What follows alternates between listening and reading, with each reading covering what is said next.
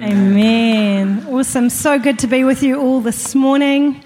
I'm going to start by telling you a story from New Zealand from when I was 19 years old. And I went to visit my motorbike crazy friend. Her name was Weasel. Okay, that's what we call people in New Zealand, Weasel. And at the time, she had a silver Suzuki Street Magic, and she absolutely loved her bike. But being a very sacrificial type of friend, she decided to let me, Johanna Venati, person with no previous driving experience or license, have a go on her beloved bike. And I was like, this is exciting. And she said, Johanna, hold on a minute. Before you take off, you need to understand that you must stay in this area. And her area was about the size of this auditorium where you're sitting right now. And I was like, of course I'll do that, Weasel. I'll stay in the area. And she said, oh, hold on.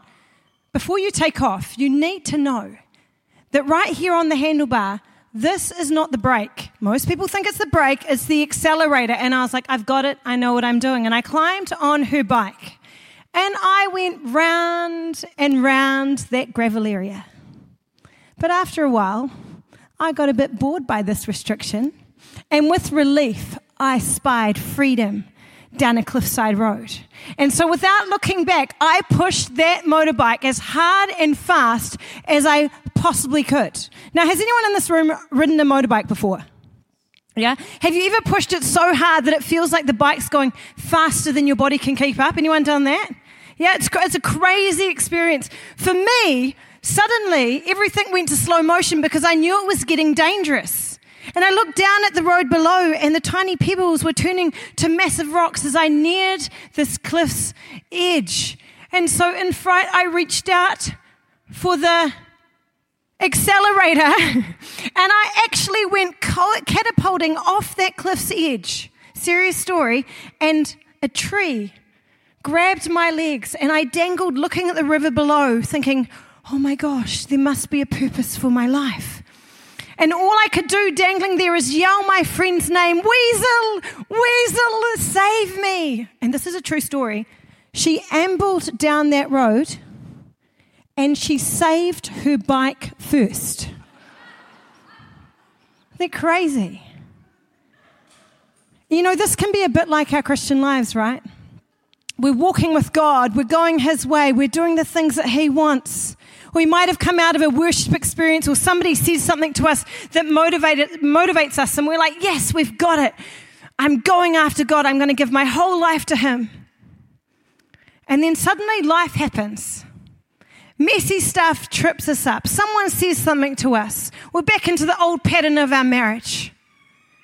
And so we want to do things that fill that gap that's created inside of our soul, and so we look for things to self-medicate. We look for escapes, right? You know, a number of years back, Bok and I, my husband, decided to go to Thailand, and we wanted to go and see where he was actually originally from. And while on the streets of Bangkok, this guy came up to me and said, do you want to go on a safari? And I was like, okay. We got very ripped off, but I did find myself on top of this massive elephant. And what struck me about this elephant is how it absolutely obeyed its master. I mean, it would do anything that its master would tell him to do, right? And being a little bit geeky, I went back to New Zealand and thought, I'm going to research this. Why are these elephants, these giants, just obeying these masters? And so I found this out, that when poachers are looking for an elephant, they will search out a mother, and they'll go for their baby. And they'll take that baby, and they will beat the baby so that they know who is boss. And then they will take that baby and put a chain around its ankle and tie that chain to a 3-foot iron stake.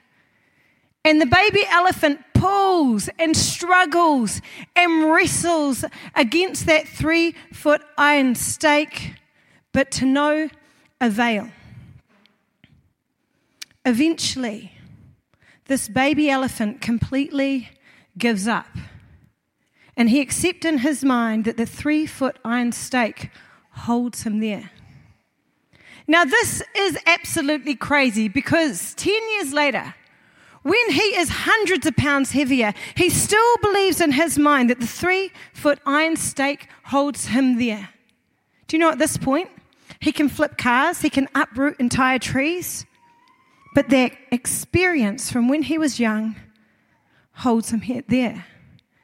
And see, the thing is that in the Bible, John 10:10, Jesus says this, I have come that they might have life and have it to the full. And the verse before that, the words before that say, the thief comes to rob, kill, and destroy.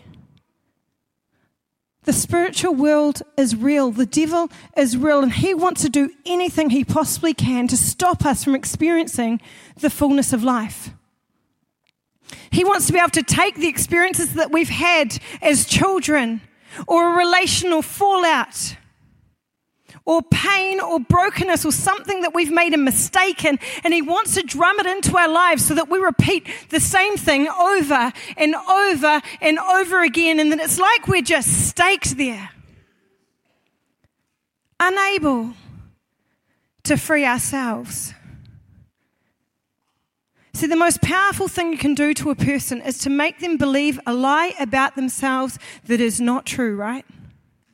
To keep a person stuck for good in the same old habit, in the same old pattern, in the same old struggle and wrestle and entrapment.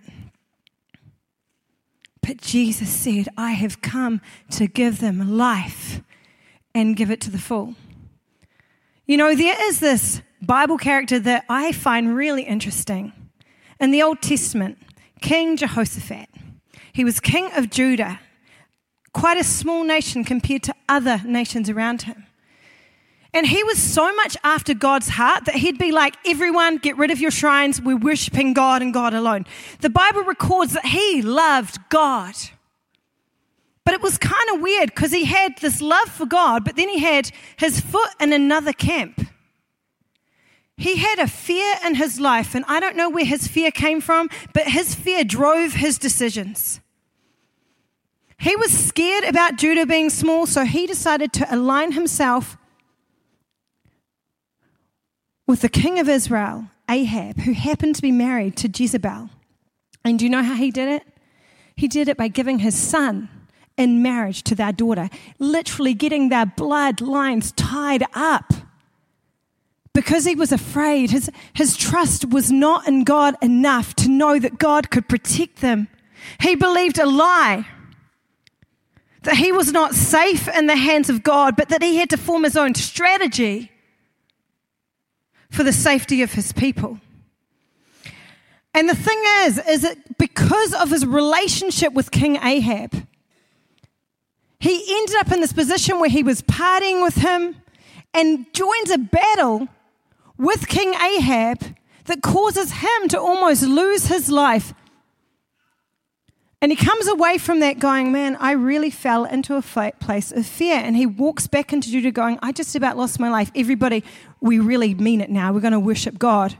And shortly after this, some messengers come to him.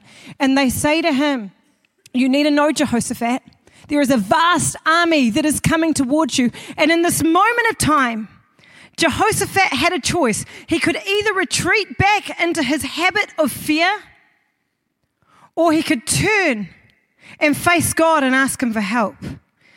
And do you know what the Bible says? If we go to 2 Chronicles chapter 20, verse 3, it says this, Jehoshaphat was terrified by the news. It's not that he suddenly healed from his fear. He was fully aware of the fact that he lived in a space of fear, but it's what he did with it. And under this pressure, he decided to turn to God. And it says this here. He begged the Lord for guidance. And then he gathered all the people up. And if we go to verse 12, it says, "Oh, our God, won't you stop them? We are powerless against the mighty army that is about to attack us. We do not know what to do, but we are looking to you for help." And as all the men of Judah stood before the Lord with their little ones, wives and children, the Spirit of the Lord came upon one of the men standing there. Down to verse 15, he said, "Listen, all you people of Judah and Jerusalem, listen. King Jehoshaphat, this is what the Lord says. Do not be afraid. Don't be discouraged by this mighty army, for the battle is not yours, but God's. Tomorrow march out against them. You will find them coming up through the ascent of Ziz, at the end of the valley that opens up into the wilderness of Jeruel. but you will not even need to fight. Take your positions, then stand still and watch the Lord's victory. He is with you. O people of Judah and Jerusalem, do not be afraid or discouraged. Go out against them tomorrow, for the Lord is with you. And from that point on, they bowed down and worshiped before God.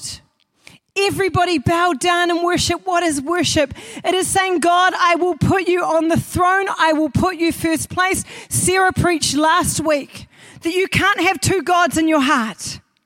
You can only have one God. There is only one God that can be the King of Kings and the Lord of Lords and sit on the throne.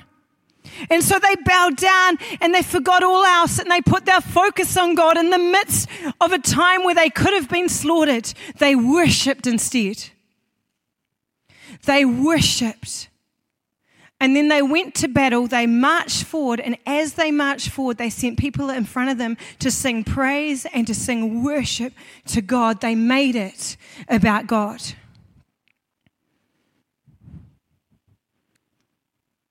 And when they came to the place that God told them to go, what did they find? They found the battle had already been won. And all they had to do was to pick up the plunder, and it took them 3 days. 3 days to pick up everything that they had gained. They won the victory because they put God first. I want to say this morning. Jesus, when he went to the cross, we so often focus on his physical pain with that crown of thorns that was jammed into his head, the way that his hands were nailed to the cross. But oh my gosh, it was so much more than that. The spiritual pain as he took on the suffering and the sin and the struggle and the guilt. Oh my gosh, how do you feel when you're guilty, right? I feel bad. Imagine taking everybody's on. He took it on so that we could be free. And as he breathed his last breath, he said the words, "It is finished." It is finished. The battle has already been won for you this morning. And all Jesus asks you to do is to walk in the victory that is already yours. He invites you into a space where the lies that you believe about yourself, the limits that you have put in place, the things that have been done to you, the things that have happened to you, the grief that you carry, that God would heal you deep down and set you free. Jehoshaphat had a choice in that moment to turn back to fear, to self-medicate, to try and set himself free in his own way. But he knew that didn't work. He knew that the only way was to turn to the King of Kings, to turn to God. See, Galatians 5:1 says this. I love this verse. It is for freedom that Christ has set us free. Let us not go back to the burden of the yoke of slavery.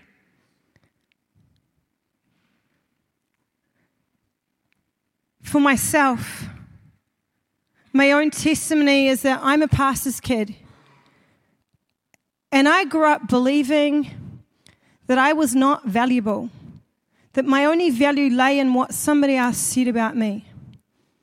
It's partly because my experience was I had an older sister and she was just brilliant at everything. She was dux of her school. She became a doctor. She was beautiful. It seemed like everybody else liked her. And the only way that I could manage to really feel like I got affirmation was if I threw myself into ministry. So I became a powerhouse of ministry. My youth ministry grew, things looked amazing. I got shoulder tapped into a national team in New Zealand. And then things got worse for me because the guys in the team were like, "Wow, Johanna, you're just so amazing. You're like Superwoman, aren't you? You're just incredible. You're just so on steroids with ministry." And I was like, oh my gosh, that my lack of value meant that I was looking for value elsewhere. And so I couldn't wait for every single national meeting. I would count the days down to get there. I started to lose weight for the meetings. I'd buy a new outfit. My husband was getting concerned. He was like, "What are you doing? Why do you have to dress up every time you go to these things?"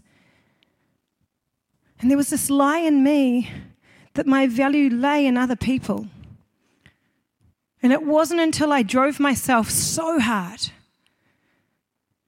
that I went into burnout, and when I'd work, I'd start shaking from the job.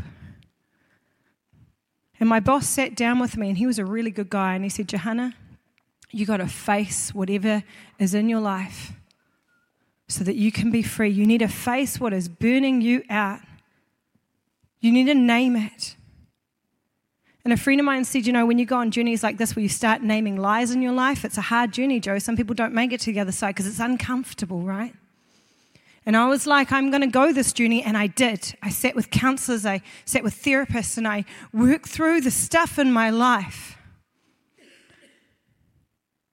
Because one of the greatest things that I have learnt is that fullness of life in Jesus is not talking about whether I make it onto the next great stage when I'm speaking. I've done that, and it lent itself to loneliness. It wasn't on what people thought of me, how many accolades I got. I've learnt, and Jesus is teaching more every day, that the greatest space of fullness of life is when we face the pressure points in our life and that we choose to pivot towards God, and that produces fruit, and the fruit is love. The fruit is joy. The fruit is peace, patience, kindness, goodness, self-control. That is fullness of life.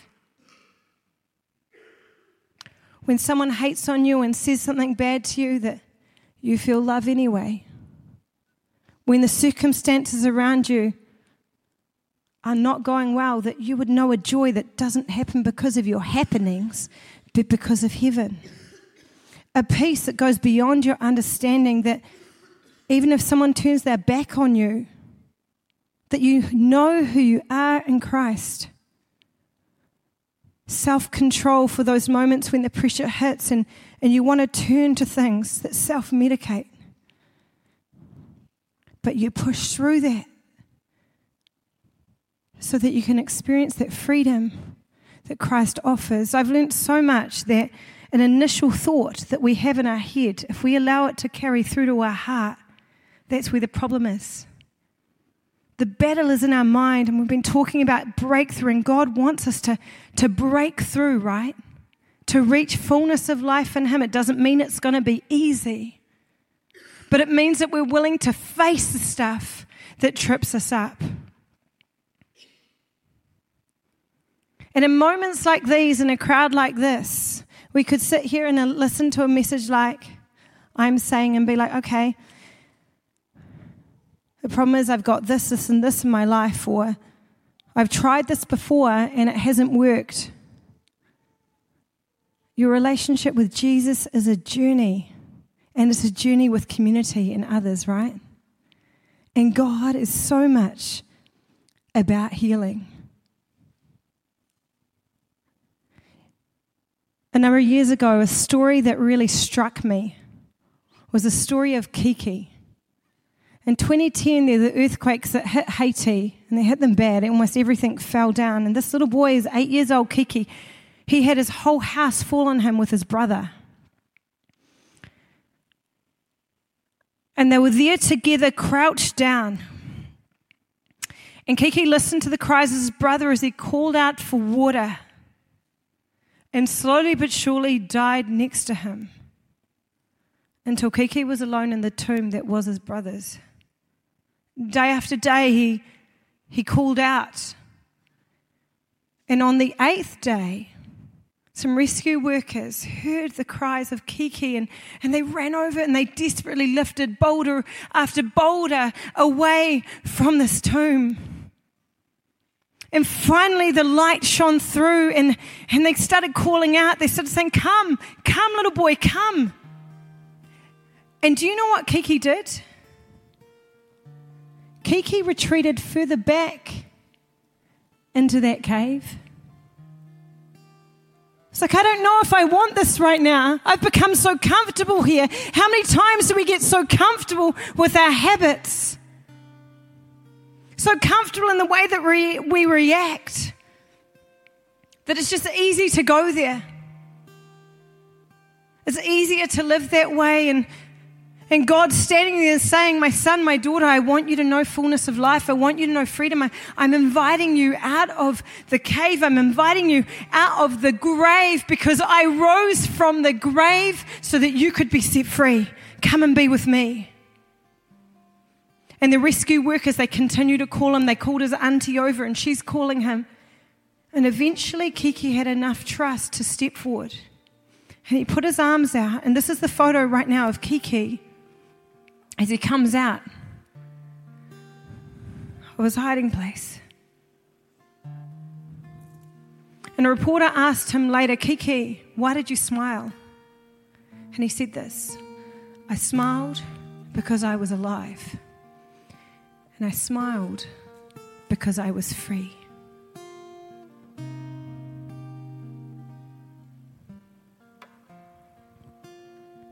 This morning I'm asking you, what is the stake in your life?